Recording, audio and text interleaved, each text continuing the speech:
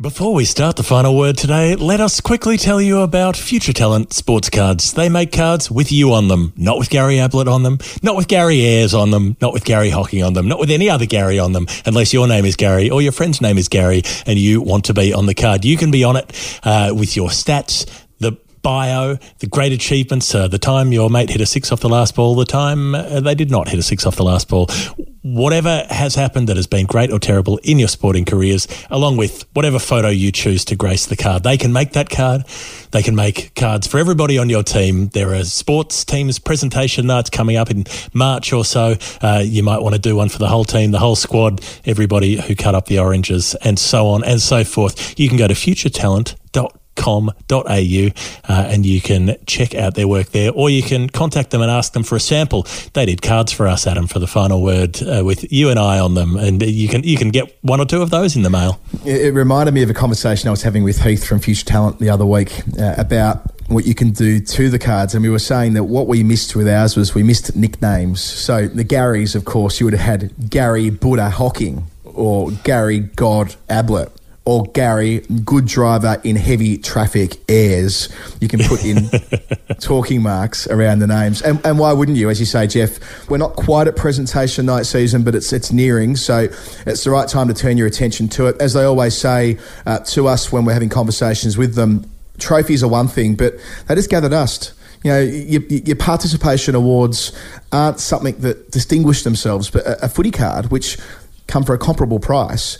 We say footy card, we mean sports card, but we just say footy card because we're used to saying it as two kids that grew up in Melbourne when footy cards were all the rage. Did you used to flick them against your mates at school to win them against each other in primary school, Jeff? Like, for example, I would flick my Jason Dunstall card for your Gary Ablett card, and the closest to the wall would win both cards.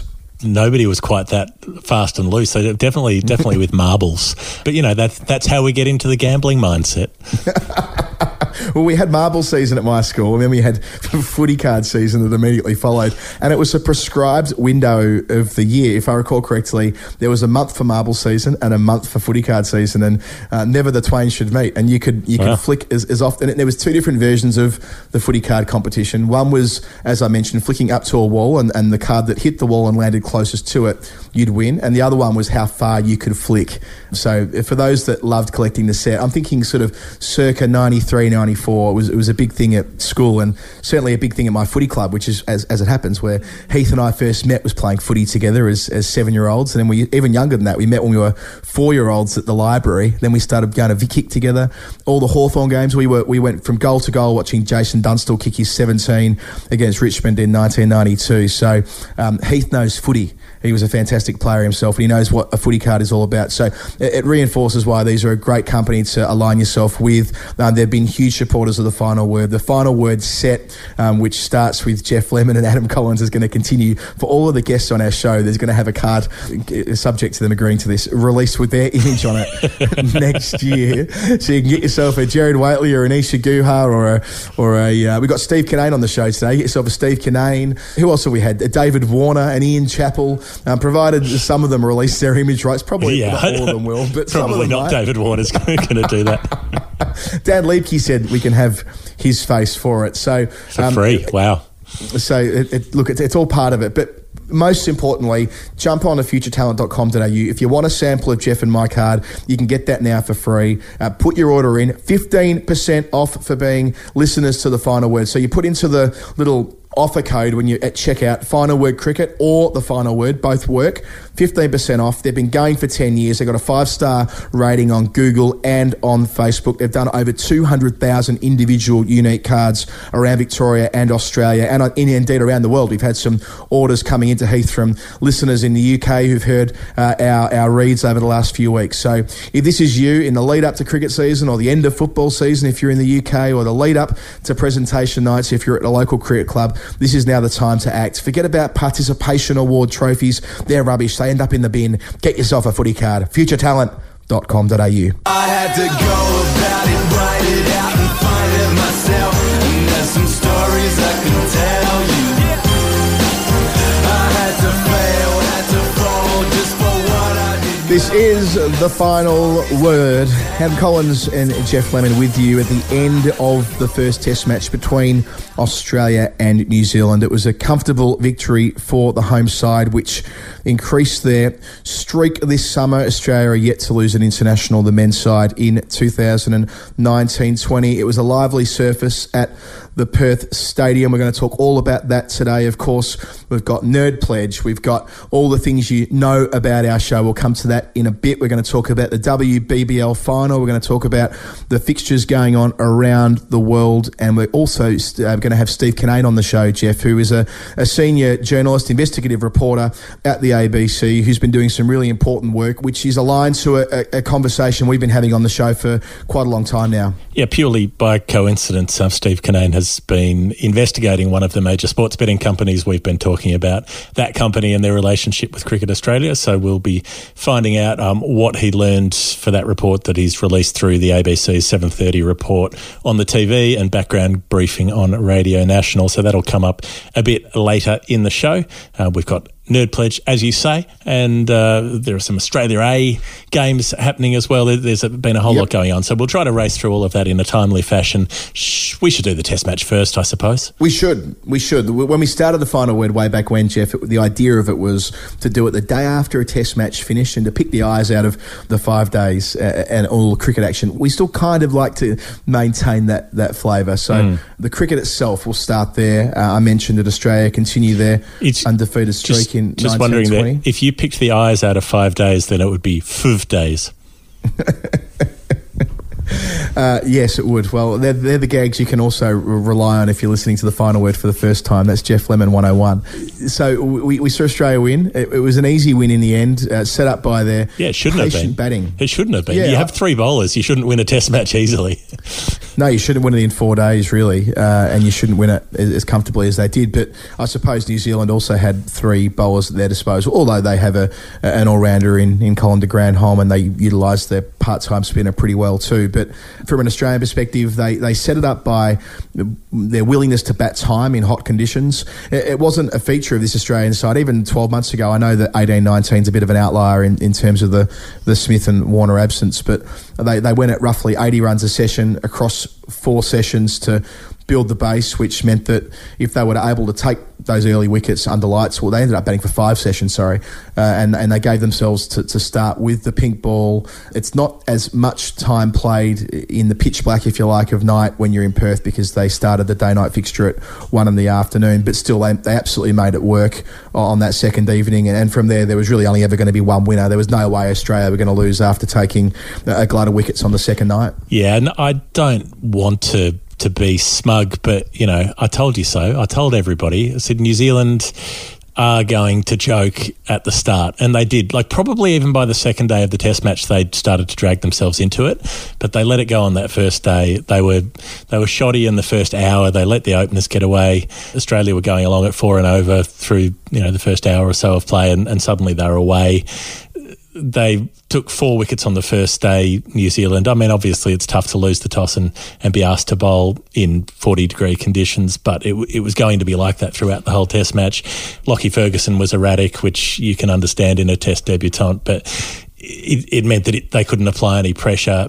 And then even when they did start bowling a bit better later in the day, catches went down, missed fields, there was a missed run out. So there were a range of ways in which New Zealand didn't help themselves. And then the way they batted in that 6th session of the match, it's hard in the evening coming out to face Stark. But look, Hazelwood went down injured. New Zealand hadn't prepared for this. They hadn't played pink ball warm-ups. They hadn't acclimatised. They'd come straight off playing test matches against England at home, and they were pretty much asking to be knocked over in quick time, and they were. Yeah, I felt for them in not having that lead up. They really should have had a warm-up game. I know that they played test cricket in the previous fortnight, but as Kane Williamson said, playing in Hamilton's one thing on a dead pitch, playing at Perth Stadium, which is anything but that. And we'll come to how exciting, I suppose, the surface was, but pink ball under lights, all the conditions were there for it to be difficult. I have a slightly different take on the way that they kept it together in the field. It was in excess of 40 degrees on every day of the match, but which in itself is always a challenge for a bowling side, but they never really dropped their bundle with the exception of that first hour. Yes, they went around the park a bit there when Warner was putting the foot down initially, but they did drag it back.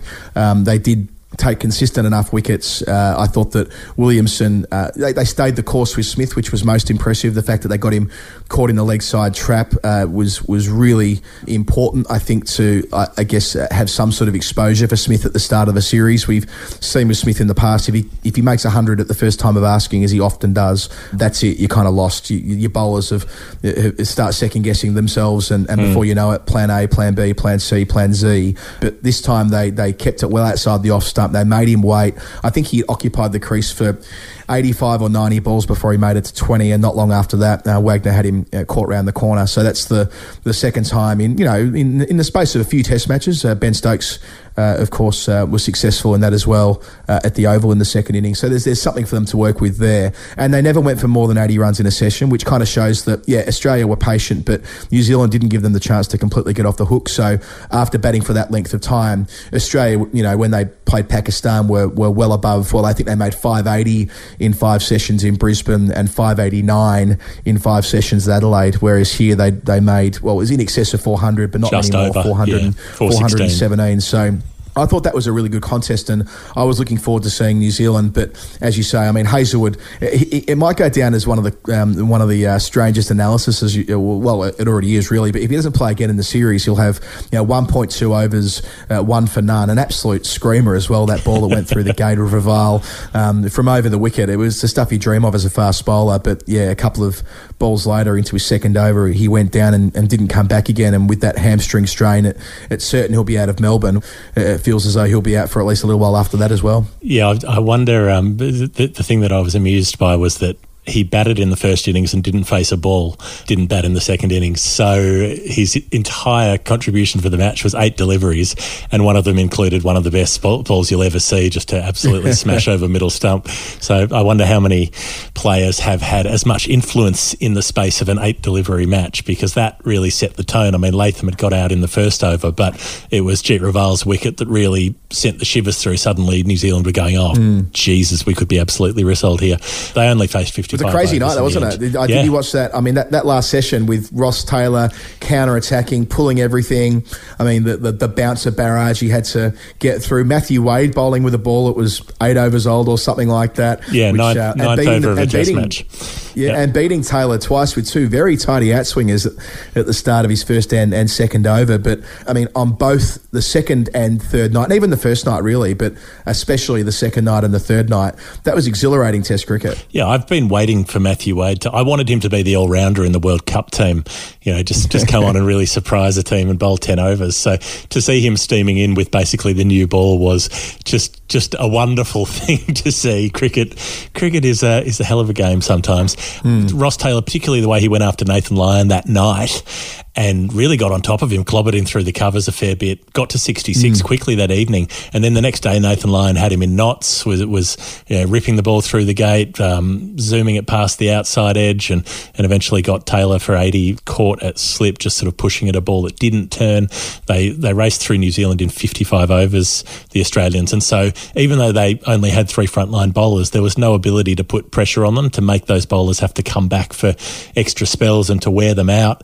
And then even though, New Zealand were able to get on a similar run in the evening session when they were bowling, it was too late for it to have an effect. It was good to watch. All the Australians were getting out to the short ball, though. This spell of short bowling from Tim Southee, who suddenly started cranking the pace up and had Joe Burns caught in the gully off a screamer, and then Neil Wagner just kept doing what Wagner did, which was come in and attack the body, and Australia kept playing cross-bat shots and kept getting out. Yeah, it was, I mean, you would rarely see a side that far behind in a Test match looking that far on top on the third evening. I mean, Australia their lead at one stage on night 3, there was talk of, maybe they'll declare and pop New Zealand in again. I mean, I'm sure if Shane Warne was commentating, he would have advised Australia to have declared their second innings closed at 0 for 0 and start bowling right away. But the usual nonsense around premature declaration was doing the rounds on social media. We've become conditioned to that. It's okay to wait a little while to declare, especially when it's 40 degrees, especially when you want to give your bowlers a rest, especially when you've had a bowler go down and it's a 5-day match. There was no rain forecast. You can take your time. There is no rush. And indeed, Yes, they did lose 9 wickets on the way to 216, I think it was, the second time around. But that session where Burns and Labuschagne were doing it on the bit, we didn't mention that Marnus Labuschagne made his way to his 3rd Test century on the bounce in the first innings. So I was really egging him on to get to a 4th because that would have put him into rarefied air. Only Jack Fingleton has done that for Australia in Test cricket. Of course, Everton Weekes made 5 in a row, but Fingleton holds that Australian record. And it felt as though Labuschagne was going to go, centuries 1 through 4 in 4 innings until he got caught at mid-wicket. He was fortunate not to be caught there at the start of his innings, I should add. He was dropped when I think de Grandhomme was running back with the flight. But in any case, so once Labuschagne was out, Burns followed shortly thereafter. And then there was a collapse. I think it was 5 for 29. Wagner and Southee, as Ian Smith was making the point on the commentary, they're not that quick. I mean, they're a decent 10 to 15 kilometres slower than Stark and Cummins and Hazelwood, but it's something about, I don't know, is it Wagner's trajectory and consistency and the angles and his enthusiasm, and maybe it's that it's coming, whatever it is. At 130 clicks, he looks as dangerous as anyone bowling short pitched in Test cricket, and it was a real working over, and it was, again, bloody exciting stuff, even though the scoreboard suggested Australia were miles ahead, a lead, by that point, near enough to 400, but probably ahead of 400, really, by that point of the evening. But it didn't diminish the contest at all. Yeah, I can't remember which of the Australians it was being interviewed coming off. Might have been Marnus, who was saying that it can sound well and good to have that plan of just coming in and bumping batsmen, but if you're not accurate enough, you'll go around the park because it's easy to score off if it's not in the right spot.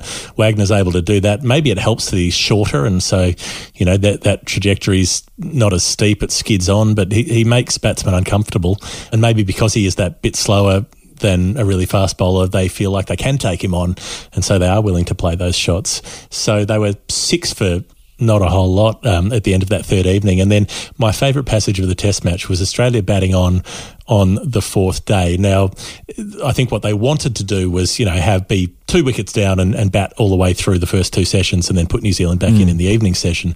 Didn't work out that way. It was Cummins opening the day with Matthew Wade. Matthew Wade decides, I'm not going to play any shots. Everyone else got out to the short ball, so I'm just not going to hit the short ball. I'm going to leave it and I'm going to let it hit my body, right?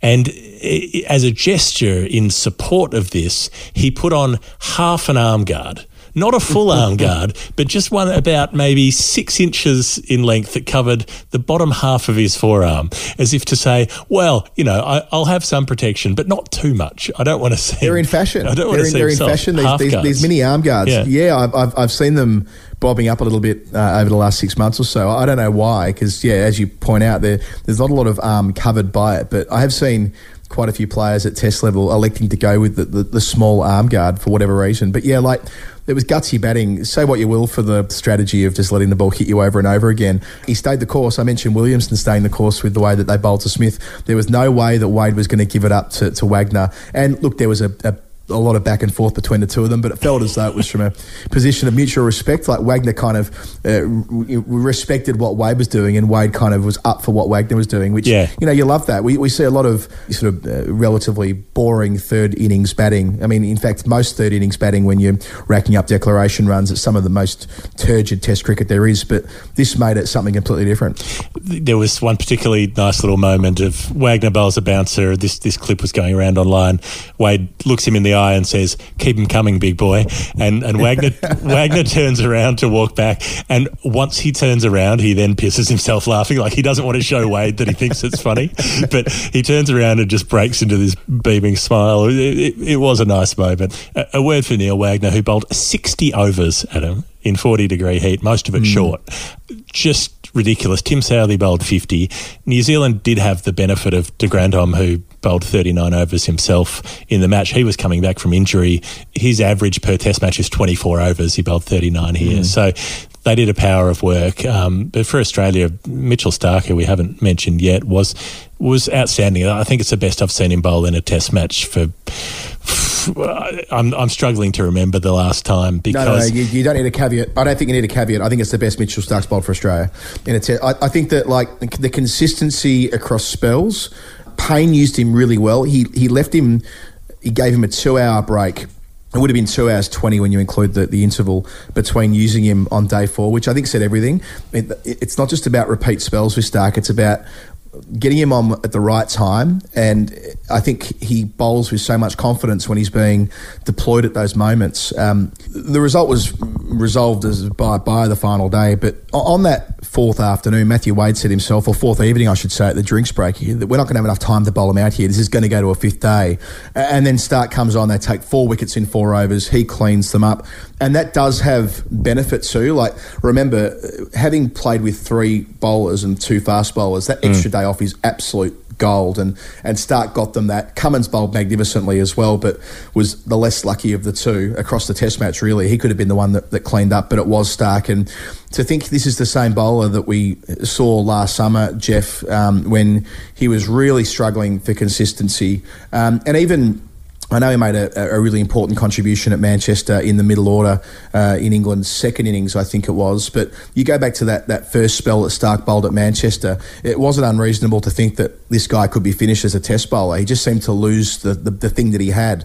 But he's bounced back so well against Pakistan, and I can't think of a time when he's been bowling better in Test cricket than he has in the last couple of weeks. Yeah, the thing that I noticed with Starc in this Test match was he bowled down the leg side a fair bit, as he's wont to do, but generally only when he was going for the short ball, and he'd sometimes drag it. But he didn't bowl wide outside the off stump for the right-hander, and that's something that, when he's been bowling badly, he'll slant the ball a long way across the right-hander and they don't have to play. There were very few of those deliveries that I noticed. He got an in-between length much better. It wasn't Yorker bouncer. He was hitting the length ball more often. He was bowling in the channel more often. The analysis data bears that out as well. His pace is down just a little bit, but he's still averaging 143. Maybe that's helped him with the control. And he's reworked his run up and delivery a little bit, which, and whatever he's done, it's working, because the tightness, the accuracy seemed so much more there. And often his short ball has been the least effective out of the 3 main Australian bowlers because it's not accurate, whereas in this match it was. The ball that he got Colin de Grandhomme out with, de Grandhomme might not have gloved it, but it was good enough for him to glove it. That really tight line in at the body, giving the batsman nowhere to go, that's the kind of thing Starc was able to do. So, I was super impressed with his game and glad to see him, back to his best, basically. Yeah, I mean, and I don't subscribe to the view that does the rounds that, he was always fine, and it was ridiculous that he didn't play 5 tests in England, and you see some of the New South Wales contingent further and forward advance this view that this just proves that they were wrong-headed to ever pick Peter Siddle and rotate it around through the Ashes series. I don't sign up to that. There were deficiencies. He's improved. He's changed. I mean, Damien Fleming identified it as soon as he bowled his first ball at the Gabba. His load-up's altered. He's been working with Andre Adams at New South Wales, and he's much better for those amendments that he's made, and good on him for it. I mean, had he just ploughed on doing what he was doing and been pig-headed about it, then maybe he wouldn't have improved the way that he has. But it does make Australia such a more formidable attack when you've got a bloke who's as tall as he is, as quick as he is, and can move the ball the way that he can, not least the pink ball. And just a word before we move on, Jeff, for Nathan Lyon, who also had his troubles in 2019, under the radar a little bit, I think. I feel as though we didn't spend a lot of time talking about Lyon being a little bit off, but statistically it bears that out. I think at one stage at Adelaide, before he went on to take 5 wickets there, his average had gone north of 40 in the calendar year, which is certainly a significant increase than what it had been in the last couple of years before that. But after taking his first 5-wicket haul in Test against Pakistan, he picked up 4 against New Zealand in the second innings and looked a real threat, really in both innings. But the second innings, when it was his job to sort of make life difficult and hold up an end, he performed that well, and it was an even more important role because Hazelwood wasn't there. So Lyon moved to Melbourne, hopefully back to not just close to the best of his bowling, but also confident. And we know with Lyon how crucial it is that he has his confidence up. Lyon had to bowl for that whole second innings. He couldn't afford to be hit out of the attack because he had to do 50% of the bowling, and he did that bar a couple of overs where Head was bowling a little bit in tandem with Marnus. So he came back from that first innings in Adelaide where he had a lot of catches dropped, and that's something that has bothered him at times in the past. But yeah, 6 for in the second innings there, and he's on 374 wickets now, so he's levelled up with Malcolm Marshall, which is not a bad character to draw level with in the wicket-taking pledge. They're joint 18th all time. Who's ahead of him now? So he's got Marshall 374. Is Waqar Yunus not He's just far gone past after that? Waqar. Just gone past Waqar. Waqar was 372, I think. So and who's immediately after 374? Who's next on the hit list? both of them, wouldn't it be? 383. I don't have it in front of me at the moment, but I think it's both of them 383, and then there's another 390s, and before you start hitting the 400s, then it's Pollock and Teeny, that sort of. That's going to be very exciting once we get to that stage when he hits 400, and like he probably will by the time we're in Bangladesh or thereabouts. That's going to be an exciting, I guess, last chapter of Lyon's career, seeing where he finishes up on the wicket tally list. Well, 5 spinners ahead of him, Adam. So that's Harbhajan 417, Herath 433 or 434, 434. Rangan Herath, I think, and then it's the 3 at the top being Kumble, Warne, Murali. So, within a year, within 18 months, maybe he could be behind only those 3. Did I detect yesterday them calling him Goldberg on the coverage? Maybe I thought they were calling Wade Goldberg. Oh, was it Wade? I was thinking if it were Lyon, that would be appropriate because of the bald head. But just thinking to myself, I can imagine, Nathan Lyon going like Goldberg used to do, "You're next," kind of looking up and down the chart and identifying who he's going to pluck off one by one before he, as we said back in 2015, Jeff, before he eventually overtakes Shane Warne. We did call it first. Hang on, is Goldberg the goalie from the Mighty Ducks? Is that what we're... I'm thinking about the wrestler from the mid '90s. He had the finishing move, which was it was like a spear tackle. I wish I remember what it was called now. But I remember he fought Diamond Dallas Page in a pay-per-view in late '90s when wrestling was all the rage, and it was an extremely exciting part of my youth. But obviously not sufficiently big enough that I remember what his finishing move was. But yes, Nathan Lyon probably wasn't Goldberg, but I'm happy to go with it. I was thinking it's the goalkeeper from the Mighty Ducks who's the chunky kid who's terrible Goldberg, and they have to tie him into the goal frame. So then I was assuming it was something to do with whoever was at short leg, wearing all the padding and the helmet and stuff, who I think was Matthew Wade at that point. So I just thought, that was where my mind went with the Goldberg reference. But you never know. Yeah. We'll get to have all the arguments about Stark and Siddle and whatnot again because they're going to the MCG. By the time this show is out, the squad will have been announced. Justin Langer was implying that Siddle would be the player brought into the squad. They've also got Pattinson and Neser in the squad, so it's a matter of who they would pick there. Obviously you would think it sort of could and should be James Pattinson because he's the scary fast bowler, but if they want a more like-for-like replacement with Hazelwood, someone who can be a steadier, more accurate type, then Siddle's been taking his wickets an average of 15 at the MCG this season in the Shield. Yeah, it's not an unreasonable case, although if they did pick Peter Siddle ahead of Michael Neser, I think that would be cruel. Only because, and this is no reflection on Siddle, who I fucking love, it's only because Neser has done everything right since, I guess, entering national consideration, even down to the way that he fielded when he was on as a sub for Hazelwood throughout this test in the heat. He made a point of that, didn't he? He saved about 3 boundaries where he put in a full 80-metre sprint and dived and tapped it back when it was completely pointless. New Zealand were cooked, but he was just making a statement to say, hey, don't you forget about me. Don't you? No. I mean, and we're not going to. I'm not going to let them forget about Neser. Brat Sanderson and I enjoy a lot of Twitter back and forth about why Neser must play, and we'll continue to mount the case. Having watched him a lot in the nets over the last 6 months, he's quicker than you think. He lands it in a shoebox, and he gets all the good players, namely Stephen Smith. Let's just say, but basically it's Smith I'm talking about here. He works him over all the time in the nets, and if he's good enough to do that, then I see no reason why he can't be a serious threat on Boxing Day. Although in saying that, if they did pick Peter Siddle for one last frolic at the MCG, no complaints. But Langer sort of hinted too that they might consider playing 4 quicks and a spinner.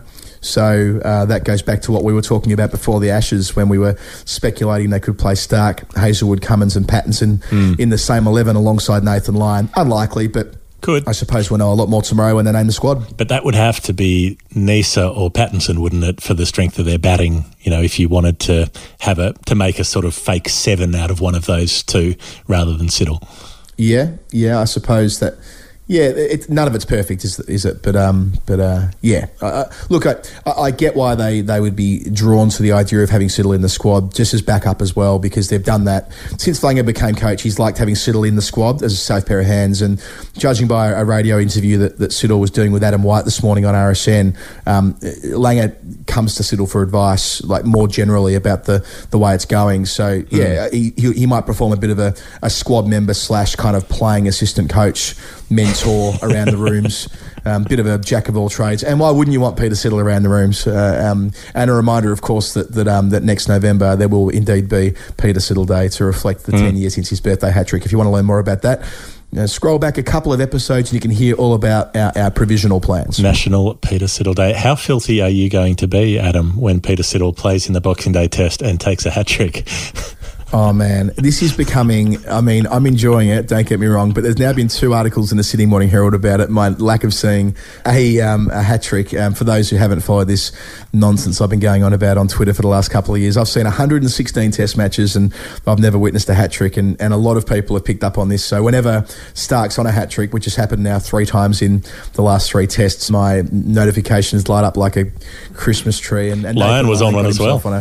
He was, yeah. And across 2 innings. The more discerning hat-trick that was, in that it happened over 2 innings and 2 days, a la Merv Hughes in 1988. But yes, the only difference there, of course, would have been that Merv's happened over 3 overs as well. Of course, the most unique of the hat-tricks taken in Test cricket. Alas, it will happen. I'm convinced that someone will take a hat-trick in this series when I'm not there, and I'm okay with that. In fact, I'm encouraging it. I would have loved nothing more than Mitchell Starc to have completed the job this week and really underlined how unlucky I've been with this over the years, missing about 5 of them within a day. The Melbourne Cricket Ground will be sweating bullets in the lead up to the Test match, having had a Sheffield Shield match called off for a poor wicket. It seems like the story is that they just juiced the shit out of it to see what would happen, like just because the MCG pitch like golf ball has been so dead for so many years. They just watered this one for the Shield and just pumped it full of like creatine powder or something and just really bulked it up. It was like the full gallon of milk a day diet, and it went full Stoinis and started launching balls at Shaun Marsh's head. So a fair bit of chat and controversy around that. Victoria and Western Australia have shared the points, which has drawn some acerbic comment from some people and so on. There's a lot, isn't there? Yeah, in terms of juicing it up, it's like they skipped leg day. They did arm day after arm day after arm day. They got huge.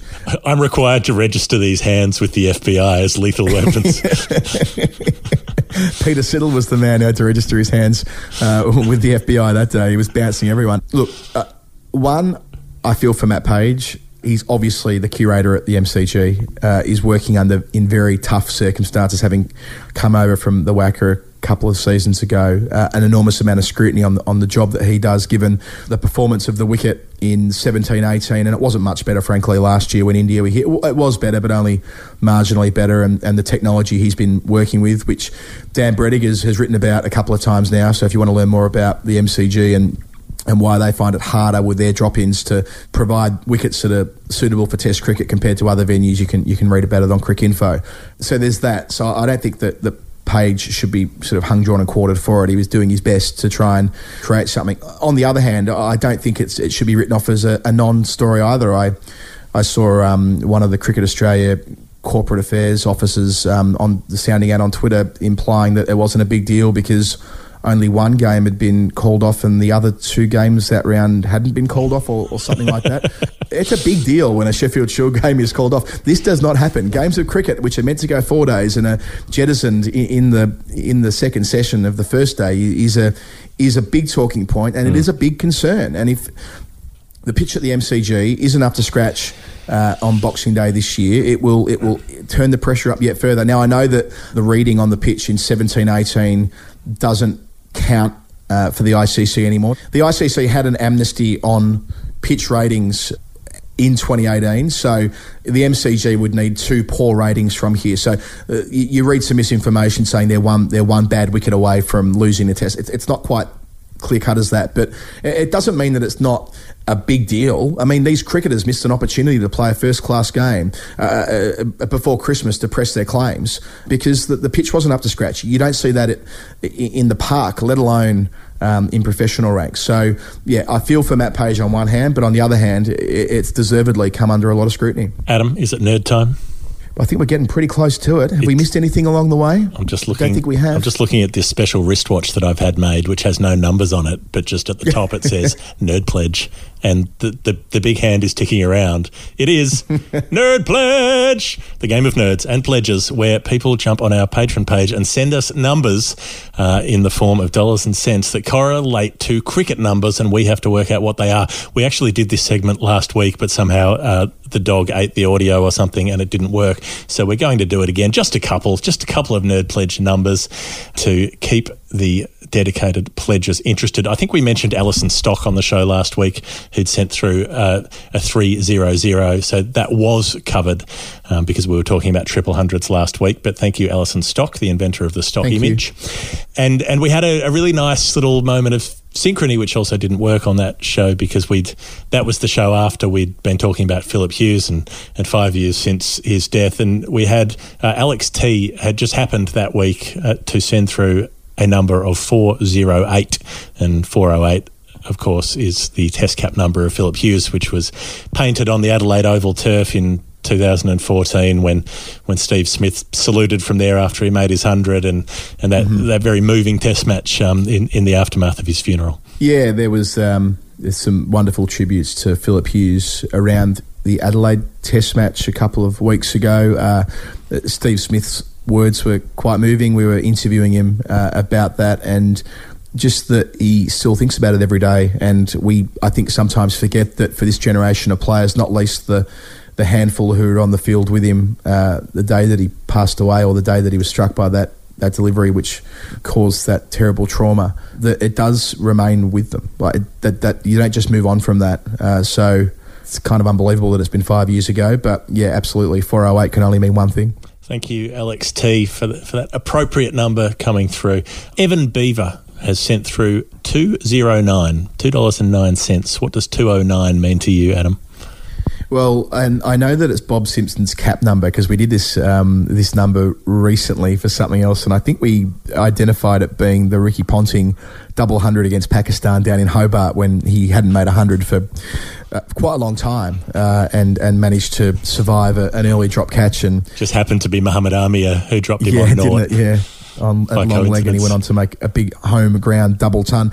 But the triple ton theme with Bob Simpson, so of course a lot of focus on David Warner's magnificent performance in Adelaide. I've just been writing about it for the Wisden Almanac over the weekend, and just going back through all of the numbers and what a feat that it was. But looking back at Bob Simpson's triple ton, the turgid 311, no triple hundreds are bad, as you pointed out last week in your piece, Jeff, but still 311, which he made across 742 balls in that innings. So a bit of a contrast between the way that Warner went about it and the way that Bobby Simpson did in 1964. Just speaking about Muhammad Amir briefly, did you see that no ball from the Bangladesh Premier League during the week? I did. Was it Santoki, the West Indies bowler who overstepped by probably about 2 feet, I reckon. Was there any further reportage on that beyond the screenshot that went viral? I think there should be. Yeah, I don't know. I think generally when the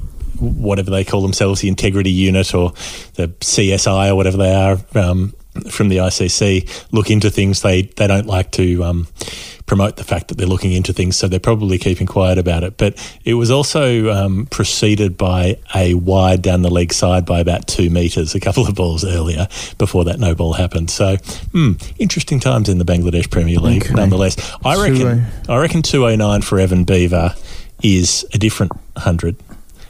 It came in Leeds in 2001. Leeds in 2001. So Mark Butcher makes 100 at Leeds in 2001. Yeah, he made 171. But no one made 209 in that match. But they did in a different test match. In a different test match in 01. Okay, give me a sec just to think about this. A different Test match that was played at Headingley in 2001. It can't have been any other. I think England might have played Bangladesh in that summer first, or was it Pakistan? Pakistan, wasn't it?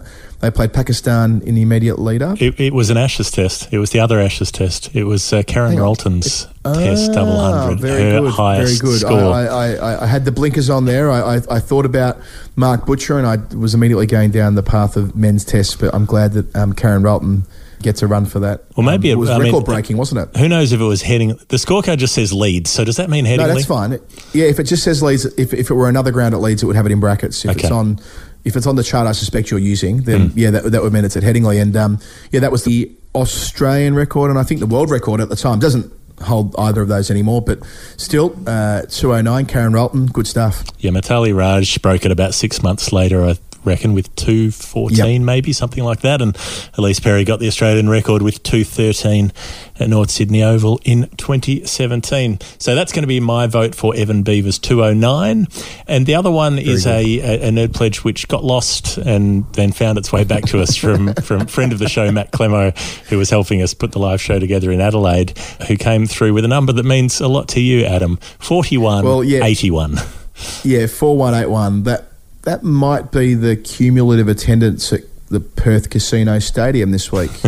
No, I think they got a few more than 4,000. To be fair, they did get 19,000, and change, and then I think it was 9 or 10,000 on the final day. Whatever it was, I worked out that the WACA had more people there every day of their previous test match there than what was drawn there this week at Perth Stadium. They've got work to do on that. I just thought I should get that in there because the WACA is being redeveloped, and we heard Chris Matthews on the SEM broadcast saying that Afghanistan, if they were to get that test match next year, and they're certainly not angling for it, she said she'd be brought to tears if Perth doesn't get an India test next year. But if it were to be Afghanistan, they do miss out. I'm not saying they should. That'd be played at the WACA, and there's just been another injection of money announced for that from the government. So the WACA might be in good shape again and fit for purpose in terms of hosting test cricket. And given the attendances over the road at the casino, I see no reason why they wouldn't consider that. But anyway, 41.81 is Mark Ball's batting average. So that's the Matt Clemo generous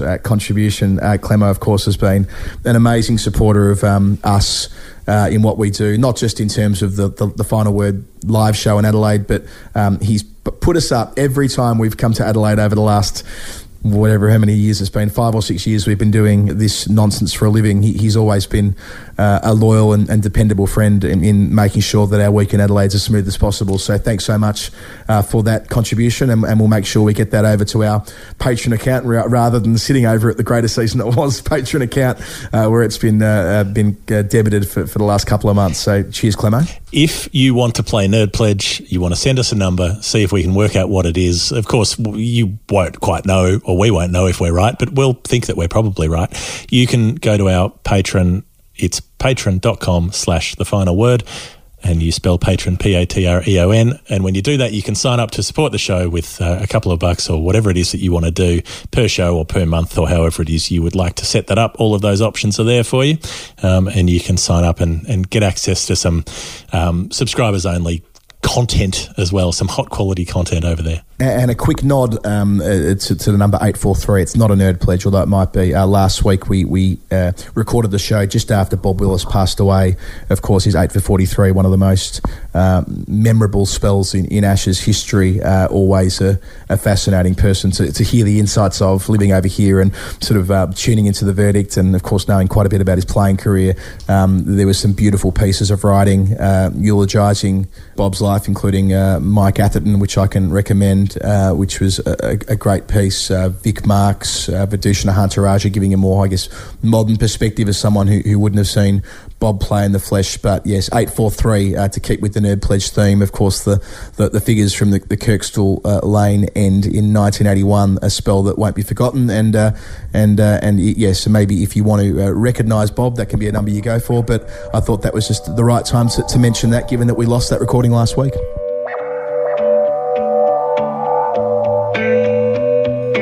G'day, this is Will Anderson, and you're listening to The Final Word with Jeff Lemon and Adam Collins.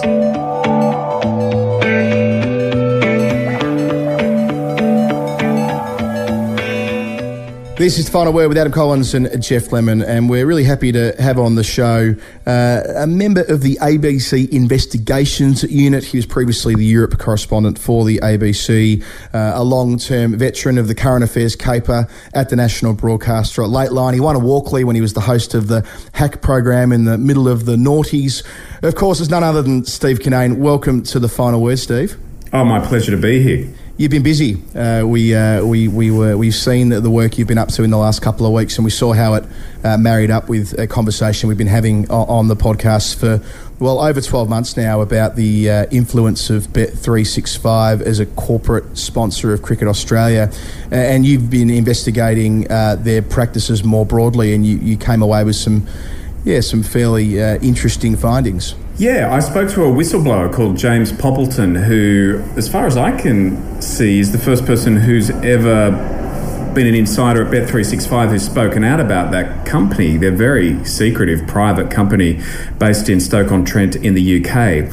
And he revealed a number of things. He revealed the basis for their business model, secret algorithms, restrictions on customers, banning successful punters. He alleged that they were putting delays into in-play betting that gave an unfair advantage to Bet365 over the punter. Now, Bet365 denies that, but we have certainly seen screenshots of the term delay added from inside Bet365. So we were able to peel back the layers of this particular company, and they're really a pioneer in the sports betting world. I travelled to Huddersfield in Yorkshire for my story, and I spoke to a man called Brian Chappell, and he said that they really pioneered what he called the ban or bankrupt model in sports betting, where what Bet365 was able to do in the early days of sports betting was attract people in with good odds, free bets, special promotional offers, and then they would filter out the successful punters, so their whole customer base were losers. So if we could draw a cricket analogy, it would be as if Australia or India or England only insisted on playing associate nations like, say, Cyprus and the Bahamas, but would not play the decent teams. So that's their business model, is that they only want losers. And when you see that term gamble responsibly at the end of their ads, well, you think, hang on a second, who are you? Who are the people you're filtering out from betting as part of your business model? And it's the people who, in a sense, are gambling responsibly, the people who know how to win and aren't losing all their money. What we've talked about on the show quite a bit, Steve, is the social damage caused by gambling addiction and the role that these companies play in facilitating that. A lot of your report, the background briefing and so on, was looking at the practices of screening out successful punters and tweaking the algorithms so that punters couldn't win. But, you know, the flip side to that is, as you say, the ones who can't win, who are marked as easy targets, basically. That, you know, there are ways to encourage people to bet more when you know that they're not likely to win with you. That's right, and James Poppleton told us that if you were losing, you could bet more and more and more. And we know that these kind of betting agencies have what they call VIP schemes, where they have people who bet large and lose large, and they almost duchess them in many ways. And I'm talking broadly here about the sports betting industry, where they'll take people to the races or they'll take them to sporting events. They make them feel special. They call them. They, of course, send push notifications to people as well via social media. So they certainly do target people who lose. And they also make it hard when those people who do lose eventually have a win to cash in their win, because what they do is these companies is not allow them to withdraw their money straight away. So they hope they keep gambling that money. So they have all kinds of secret tricks of the trade, and they're not transparent about them. I mean, one of the things about the sport that we love, cricket, we know what the rules are, and we know how they're interpreted. But when it comes to sports betting, there's a real lack of transparency in the terms and conditions. So if you are restricted from betting and you ring up and say, hang on, what's going on? They won't tell you, oh, it's because you're too successful. It's because you're unprofitable to this company. There's a real lack of transparency in this industry. Yeah, there's the flip, isn't there? There's the people we'd identify as problem gamblers, but the way that your report characterises successful gamblers is problem customers. I mean, even the nomenclature is quite concerning and quite troubling when you consider the way they frame the conversation. Yeah, we got our hands on some documents from inside Bet365, and one that was written in 2016, and it referred to their problem customer policy. Now, that term problem is used, as you point out, Colo, in relation to problem gamblers, to people who have an addiction. That's how that term is used most commonly inside the industry or when referring to that industry. But Bet365 has a problem customer policy. Now, they say it targets people who are getting an unfair advantage, but they have in their terms and conditions that they can basically restrict anybody or ban anybody that they want, or not take bets off anybody that they want. So if that's the case, if they were making fraudulent bets, they have policies in place that can deal with those kind of people. James Poppleton said that this problem customer policy was aimed at people who were successful punters, particularly in-play betting, which is the most lucrative market for the sports betting agencies across the world. So that certainly raised some eyebrows when we got our hands on that document from people who are pushing for gambling reform, that particular company refers to those kind of punters as problem customers. Steve, you spoke to me for the documentary about the betting company's relationship with Cricket Australia, the badging, the branding, the boundary line ropes, the banners up inside stadiums and all the rest of it. From your broader view of the company, what is their incentive? What are they trying to get out of these relationships with the big sporting bodies? Well, those relationships are incredibly important to them because the most lucrative part of the market globally is in-play betting. So if you're reminding people who are watching the sport, and of course Test cricket goes for 6 hours, so that's a lot of opportunities to bet. If you're constantly reminding people that this is the betting agency you should have a bet with, that helps them make money in the most lucrative part of their market. That's what they want. They want people to bet in play. And in cricket, of course, that's the next wicket or what's going on in the next over or whatever. So that's really what they want out of this. It's not an altruistic, let's, prop up a sport that we love. They want people to gamble in the moment in play. And certainly people I've spoken to while I was putting together this story had real concerns in particular about how this kind of advertising normalises gambling to children. And we all want children to watch cricket. We all want them to fall in love with the game that we love.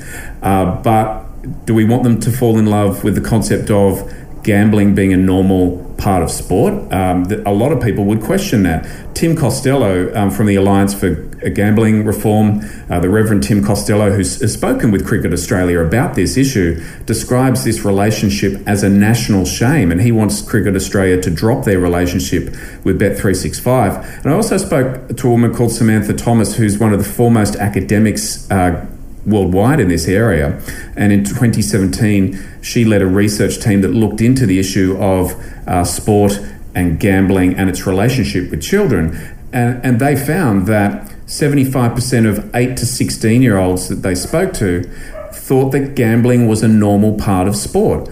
And they also thought that cashback offers, refund offers, these kind of offers that you see in the ads are creating a perception that there is no risk attached to gambling. Now, of course, I've also spoken to people who say that there are under 18s who are accessing illegally sports betting, and they've got apps and they may be using the ID of their parents to do so. But if they're waiting till they're 18, of course, then we have the issue, and this is an issue that Stuart Kenny, who's the former CEO of Paddy Power, brought up with me when I spoke to him for the background briefing, was that when you're 18, those frontal lobes of your brain, which control rational behaviour, they're not fully developed. So once you start gambling at 18, you don't have that ability to put the brakes on excessive behaviour. And we see this with alcohol consumption and drug consumption. It's the same with gambling. So if you're having gambling normalised to teenagers who are watching sport, and then suddenly at the age of 18 they can gamble, well, they're more likely to do it in a risky way. Steve, just picking up on something you said off the top about 365 especially, one criticism that I saw on social media of the story was that, well, every gambling agency acts this way. 365's no different to anyone else. But as you mentioned before, they were the pioneer of a lot of these practices. That's right. And I think that is a fair point, that the betting agencies mimic each other's behaviour. And so, yes, Bet365 came up with this model. That's what Brian Chappell told me, and others have told me as well. And then the other big betting agencies followed it. And of course, they bring in their own models as well. So I'm certainly not pointing the finger solely at Bet365 here. I think the practices that they use are fairly widespread in the industry.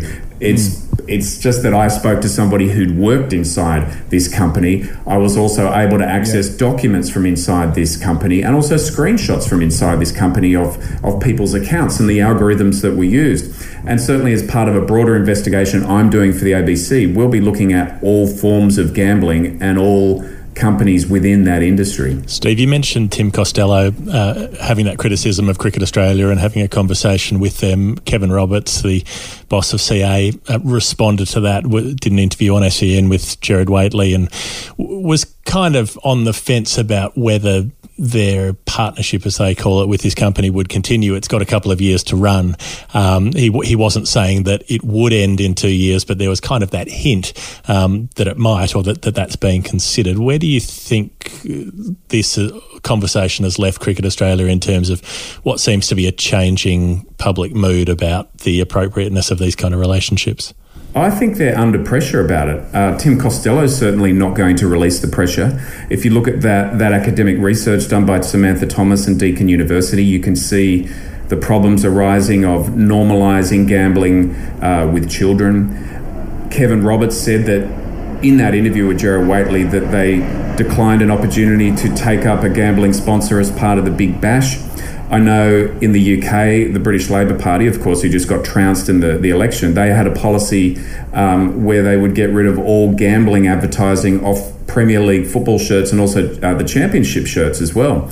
So I feel like, not unlike with tobacco advertising previously, that there is a push on at the moment to at the very least dilute it, and we certainly saw the policy, the regulations change around advertising in the last 12 months in Australia. You can only advertise gambling companies up until 5 minutes before the game and 5 minutes after the game. That's before 8:30 at night. Of course, that still means when the Big Bash is on over summer, kids will still be exposed to that advertising. But I get a sense that you're going to see more pressure on the broadcast arm of it, but also there'll be more pressure, I think, on the sporting bodies when it comes to sponsorship. And in that interview, Kevin Roberts said, well, if there is a change and we don't renew this contract, well, you know, it's not going to really change the level of sponsorship or how the cricket is covered. You know, I'm paraphrasing him there. But of course, if that did change, Jeff, that you would see suddenly it off the Cricket Australia website. You wouldn't see it associated with their player of the day.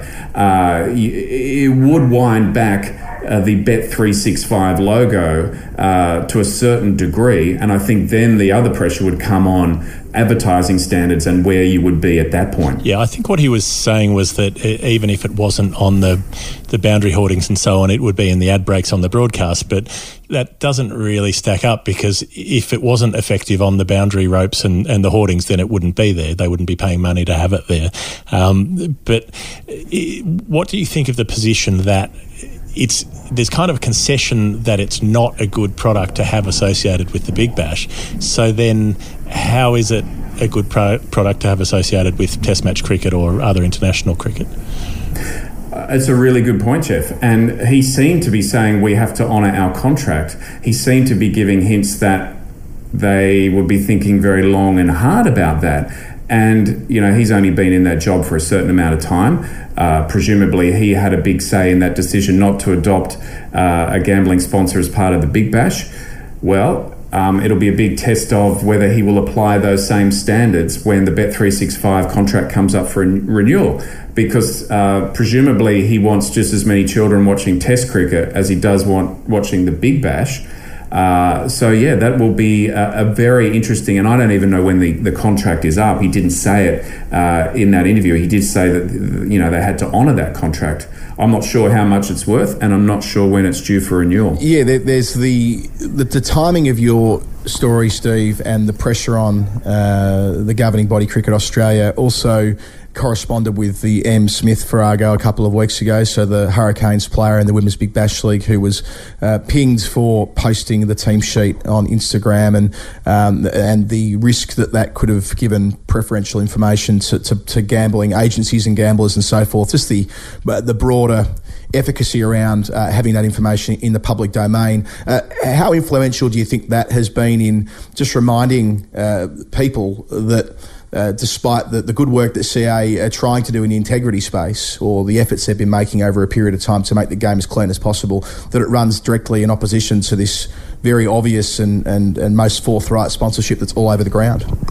I do think that puts them in a difficult position, that they're being really tough, and rightly so, on the players when it comes to anything to do with betting on the games. I think there's another element here, and I think internally they must be aware of this, is that there are elite athletes in that sport and many other sports that have relationships with gambling companies who themselves have gambling problems. You have that fatal cocktail of young men and women with money, getting paid well, with a little bit of time on their hands, naturally high risk takers, and often are gambling and often getting into trouble and losing money. And we've seen that so many times over the years with AFL footballers, with cricketers who've had problems with gambling. And so I think surely all of these things are got to have some kind of weight when they're making decisions about which sponsorship dollars they choose to take. And of course, Cricket is the national game in Australia. You would think that there would be people queuing up to advertise with cricket. So if Cricket Australia decides that they want to make that kind of position, if they want to take that kind of position, you would think that there would be other sponsors. And of course, remember, after the ball tampering, there were a lot of sponsors decided to withdraw from the field, and they've seemed to have filled those breaches fairly well. So I think that there's always a surplus of people who want to associate their name and their brand with such a prominent sport like cricket in Australia. You've been around for a while, Steve. Obviously, you'd remember well when tobacco sponsorship was banned from sport in Australia. Do you think it's realistic to expect that some sort of action will come from the federal government? So in your work around this story, is that something that's come up in conversations, or is that just completely pie in the sky stuff that the federal government might intervene when it comes to sports gambling ads? I think that's far less likely than Cricket Australia acting, to be honest, because if you look at the history in Australia has the highest per capita losses in gambling of any country in the world, about twice of what it is in the US or New Zealand or Ireland. Singapore is second, and they're a long way behind the pack. Australian governments, particularly state governments, have become very reliant on gambling taxes for revenue. In New South Wales, the state that I'm in, last time I looked, about 10% of the revenue they brought in came from gambling taxes. So I think in a sense the governments have become addicted to not only gambling revenue, but donations from gambling companies. And if you want to see reform in relation to gambling, well, it's not been coming from governments lately. And the large part of the problem in Australia is poker machines. And Andrew Wilkie, the Tasmanian Independent MP, had a deal with the Gillard government in relation to reducing the harm from poker machines.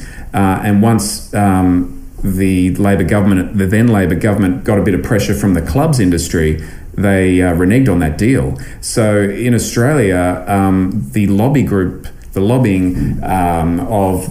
power of gambling companies is much stronger than it is in, say, a country like the UK. About 18 months ago in the UK, they brought in maximum, I think it was £1 or £2 bets on poker machines, and it was highly uncontroversial. Both the Conservative Party and the Labor Party supported it, and it kind of went through quite easily. So I think change in Australia politically is much tougher when it comes to the gambling industry.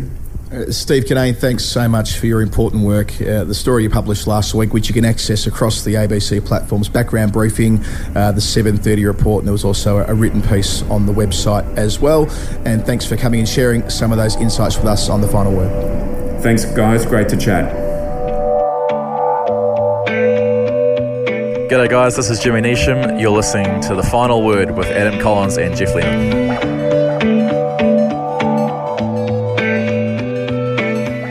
We're really happy to talk again of our friends at Wisden Cricket Monthly, Jeff. We're back in partnership with Wisden and The Night Watchman. So last week we talked about The Night Watchman, which is the Wisden quarterly journal, some of the best cricket writing in the world, thenightwatchman.net. At the moment there's a 20% offer there. Put in TFW20 into the offer code and grab yourself a copy of the 5-year special edition. Some wonderful writing in there. We spoke about that a lot then, but yes, a reminder that if you want a sort of a hard copy version of this wonderful quarterly book, jump on there, thenightwatchman.net. It's not the sort of information, or not the sort of publication rather, that you get you get online that doesn't come from behind the paywall. You either buy a subscription digitally, you get the book each quarter. Either way, it's a brilliant read. It's a publication that you and I both contribute to routinely. So jump on thenightwatchman.net and pump in TFW20 to grab yourself 20% off. And Jeff, today we'll just pivot ever so slightly to talk about the monthly version of the famous Wisden brand, which is Wisden Cricket Monthly, a magazine which comes out, as you'd expect, once a month. It's really funny how that happens. Generally on a calendar basis, they tend to use is it the Gregorian or the Julian? I can never remember. The Brendan Julian calendar. That's something that I would subscribe to.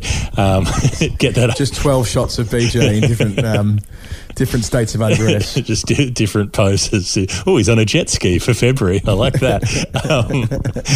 Yes, you can grab a Wisden Cricket Monthly at a fat discount. It's not quite half price, but it's nearly half price.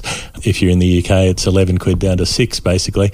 And, you can work that out. It's roughly double in Australian terms. It's close enough. So there's a massive saving if you pick up the Wisden Cricket Monthly subscription. And they do a whole bunch of different stuff each month. Obviously, they do the sort of interviews and profiles, but they do quite a lot of dives into cricket that isn't necessarily being covered elsewhere, down to the lower levels. There's a strong focus on women's cricket as well as men's, and I guess a look at the quirkier and sort of sillier side of the game as well as the serious stuff. Yeah, so brilliant staff writers led by Joe Harmon and Phil Walker, who've been both at the magazine for a long time. They know how to put a wonderful publication together each month, and their team of staff. But then the columnists you have coming through, put myself to one side. I write for them monthly, but Andrew Miller, who's been, I guess, a long-term feature of the press box in England, a former editor of the Cricketer magazine as well, the senior editor at Cricinfo, he writes for them monthly. This month there's the Cricketing Life column with Stuart McGill. There's an interview with Monty Panesar. But I mean, across the board, what you get in Wisden Cricket Monthly each month is some of the best, most high quality, most considered cricket writing on the planet, which I have loved being a subscriber to this magazine. I've enjoyed writing for it, but I enjoy reading it far more again. This month there's the Wisden Cricket Monthly Teams of the Year process that we've all gone through. Jeff, I assume you were part of that as well. It's never easy picking these teams of the year, but we go into some depth in the magazine about who's made it and why they've made it and so on. I'm not sure who's on the cover yet, but I've got a feeling that there's been some pretty standout performances in November and December, which might get a Guernsey, and they'll be in the magazine, which is hitting shelves on December the 27th. Just to reiterate your point, Jeff, the subscription is ridiculously cheap. Through the Final Word, you can get 6 editions of the magazine digitally, so on your iPad, tablet, phone, however you like to read your magazines, for £5.99. So that's about $10 in Australian dollars. 6 editions for $10. I mean, you just do the maths on that. A couple of cups of coffee, maybe 2 cups of coffee if you're in Perth, 3 cups of coffee if you're anywhere but Perth in Australian economics, means you can get access to 6 copies of Wisden Cricket Monthly. To subscribe, you go to pktmags.com/WCM finals. So Pocket Mags is the website, pktmags.com/WCM final. And once you're there, you can unlock your discount, which will give you 6 editions of the mag for £5.99. It's outstanding value. There's a reason why it's the best cricket magazine in the world. There's a reason why so many people subscribe to it, and you can become part of the Wisden Cricket Monthly family by jumping on that website now, pktmags.com/Wisden Cricket Monthly Finals, so WCM Final, and you're good to go. And you'll be supporting a great publication, supporting independent writing, and supporting the Final Word all at once. What a trio of aims. So you've said it all, Adam, including that URL many, many times. So if that's not inscribed on your brain, it's your fault for not paying attention, dear listeners. The WBBL finals, Adam, it all took place on one weekend, 2 semis on the Saturday, the final on the Sunday. I quite liked that format, the slight carnival feel. And the Brisbane Heat, we gave them the boot in the first couple of seasons because they had a good team on paper and didn't deliver. They came through in season 4 and won for the first time. And then they were really just dominant in season 5 to go back to back. It didn't look like any other result from the time that they played their semi. It looked like they were just going to cruise all the way. Yeah, I'm thrilled for them. I think that they were under a lot of pressure after the first few seasons. I think they made the finals in season 2, but perennial underachievers, and they've done it with a core of players who've been there since the start, really, when you consider Mooney and Jonathan and Alyssa Kimmins and Sammy J. Johnson and her development over the last couple of years. They were all integral in different points through that finals stage. Another half century for Beth in the final makes her player of the match in consecutive finals. Jess Jonathan with the blade. Sammy J. Johnson made 27 off 11 balls.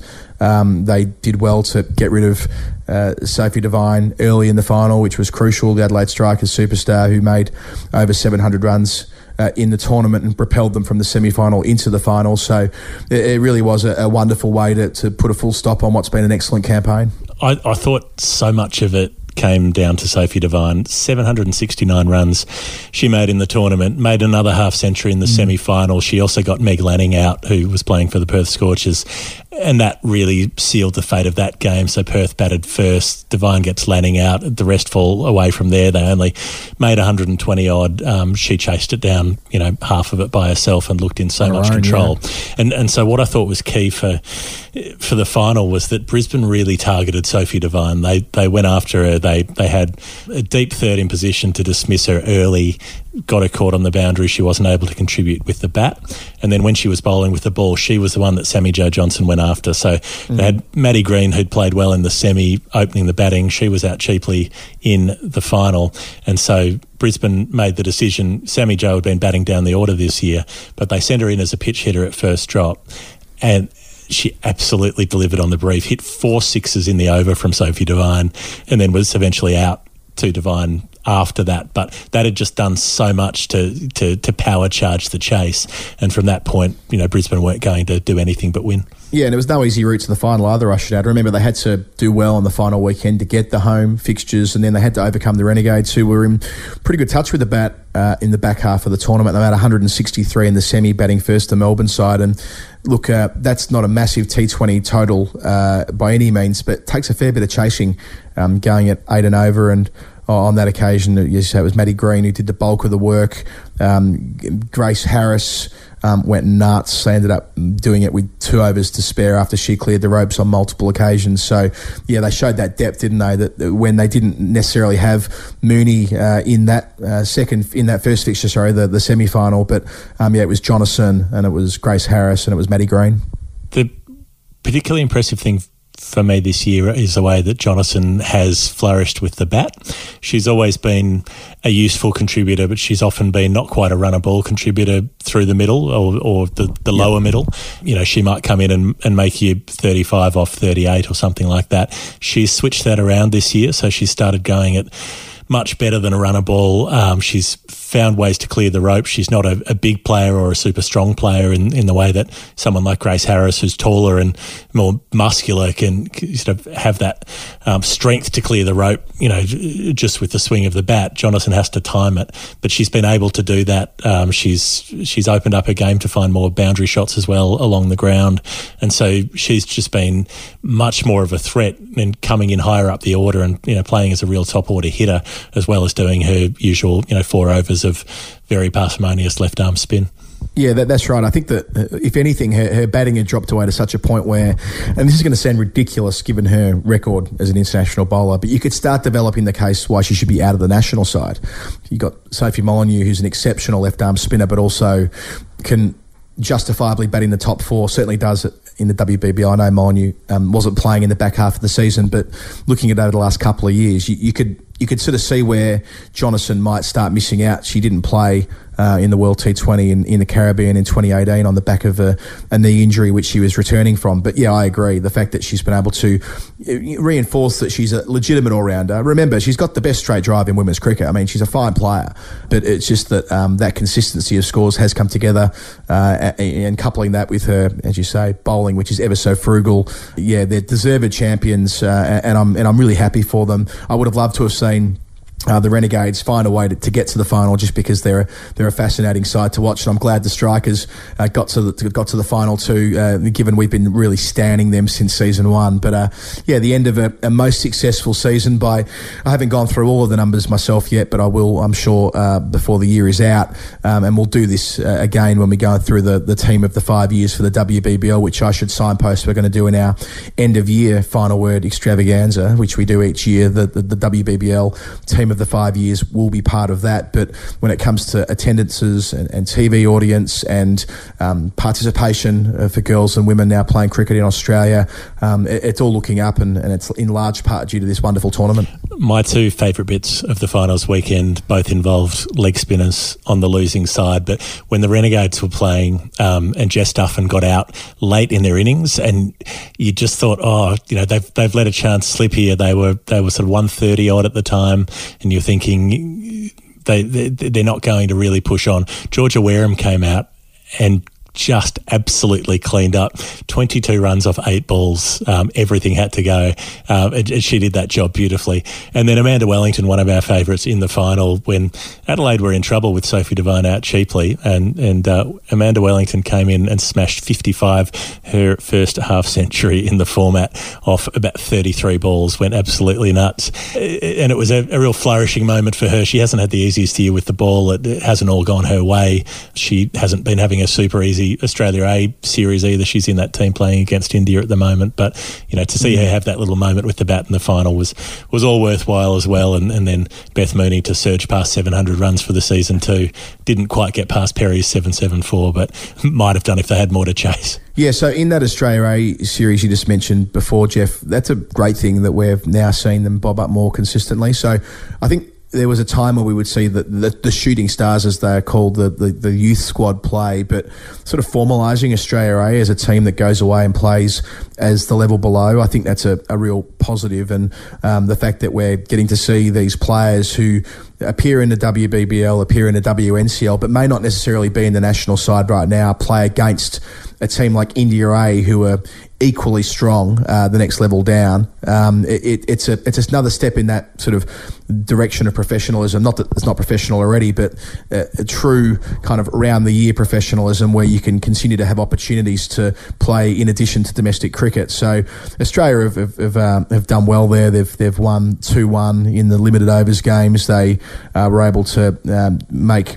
over 300 a couple of times. Georgia Redmayne, Jeff, made a century off 113 off 128 balls. Erin Burns, another one of our favourites, 107 from 59 balls. So Burns is probably the best example of that, someone who is just kind of on the cusp of playing consistent international cricket, now gets another opportunity to showcase her talents. Well, what I loved there was the development. So we saw Georgia Redmayne go to the Hobart Hurricanes because she couldn't get opportunities in New South Wales, do really well there for a couple of seasons, moved over to play for the Scorchers now, played well in the back end of the season there, and has managed to get into this team. So she was keeping wicket and opening in this 50-over game, and she played that perfect sort of anchor 100 innings, where they needed someone to bat through and to have that solidity through the middle, and then Burns was able to come in at the end and tee off and did it beautifully. And then they both made runs in the third fixture as well. So India won the first game with a couple of hundreds to Veda Krishnamurthy, who has been around for a long time, played for India in their World Cup final in 2017 and has played for the Hurricanes as well. And then Shafali Verma, who is horrifying in that she's a professional cricketer who was born in 2004. She's 15 years of age. She smashed 124 in quick time as well. So they won the first game. Australia came back and won the next two to take that series 2-1. But yeah, and good news there is to jump in and say that Talia McGrath's a name that's fallen off the radar a little bit. She makes 97. Annabelle Sutherland makes 52 there and gets wickets later in the series. So Annabelle Sutherland, who we've been, again, talking up for a WBBL and Performances Victoria, here she's doing it with ball and bat, much like, I guess, the opportunities her brother got to excel with ball and bat when he's been playing in these various squads. His younger sister Annabelle's now doing it too.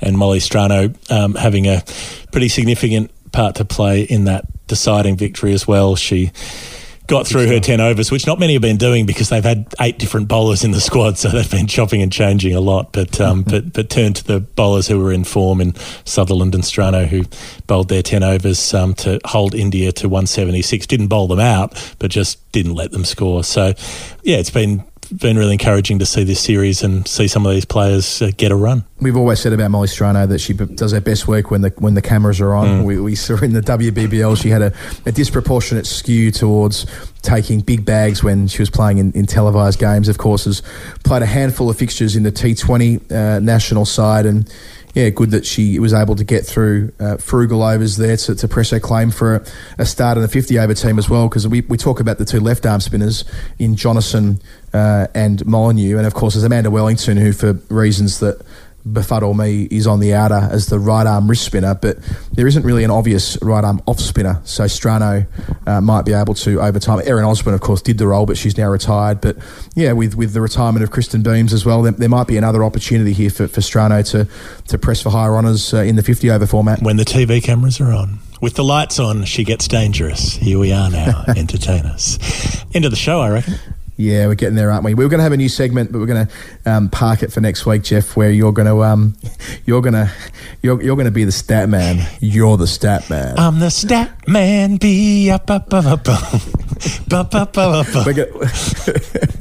Because we've gone on a bit, we probably should keep that for next week. But yes, the stat man will be coming to the final word for our Christmas edition. We've got a big interview lined up for that. Cannot wait to get that coming through. If we get our act together, you'll have it ready to listen to on Christmas Eve when you're driving out to see your family or your friends, or driving down to Melbourne for the cricket. Perhaps a lot of people do that as a bit of an annual pilgrimage around Christmas Day, ready for the Boxing Day test from interstate. So we'll have a nice long-form interview ready for you to tuck into at Christmas, and then we'll be back for another sort of issues-based show, I suppose, which will take place after the Melbourne test when we saddle up for 2020. Or you can listen to our show on Christmas Day when you're crying at, say, 4 in the afternoon, when everyone's had 14 sherries and some uncomfortable truths have been shared around the table, and you've had to go and sit in the back lane outside your house where you used to go when you were a kid, and you feel like you haven't moved on from those times. You feel like nothing's changed, and still no one understands you, and still the world is a cruel and uncaring place. Well, then you can plug your headphones in and you can listen to the final word, because we love you and we understand. We absolutely do. So a few thank yous as always to DC and to Jay Mueller and the Bad Producer Production family that we're so proud to be part of. Thanks for getting this show on the road each week. Thanks for your patience with us and making sure that we sound a lot better in the final product than we do when we're recording. Futuretalent.com.au. It's the perfect time. We said off the top of the show, they're a great little operation. They're doing a wonderful thing. The cards are outstanding. Jump on futuretalent.com.au and consider going with them for your presentation night. A wonderful alternative to trophies and to the Night Watchman and Wisden Cricket Monthly. We're thrilled to be back in union with them for the foreseeable future. The Night Watchman is a great publication that you can get ahead of Christmas. If you don't quite get the book in time, they'll print you a certificate which you can give as a gift, which I think is a nice touch. The 5-year special is out right now, and Wisden Cricket Monthly, you can read me writing about some old men who sit at the MCG and watch Victoria play, and have been doing so since 1985. That's who I wrote about this month. I thought it was time they had their story told, so you can get hold of that magazine and receive a very healthy discount by doing so. Just £5.99 to get the next 6 editions of Wisden Cricket Monthly. Jeff, I think that's about really weird that you've been writing about your own future. That's just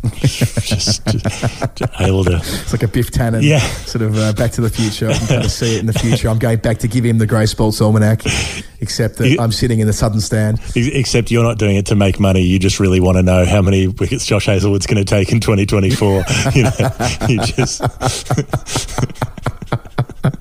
That should be something we do in the final show of the year, by the way. We should do some 10-year forecasts. I mean, they're always reliable when the Treasury do them. So maybe the Commonwealth Treasury and the Final Word will do our 10-year projections on that final episode and see how we go. If you're one of the 10 people in the world who know what my EFO stands for, so yeah, bring it on. It's true to say that when I was doing a few DJing gigs a few years ago, I was known. My stage name was DJ Maifo, and I'm not even. And to be honest, you couldn't fucking make that up. That's it. This has been the final word. We will see you the next time we record a show. It'll happen. Trust us. See you. I had to go about it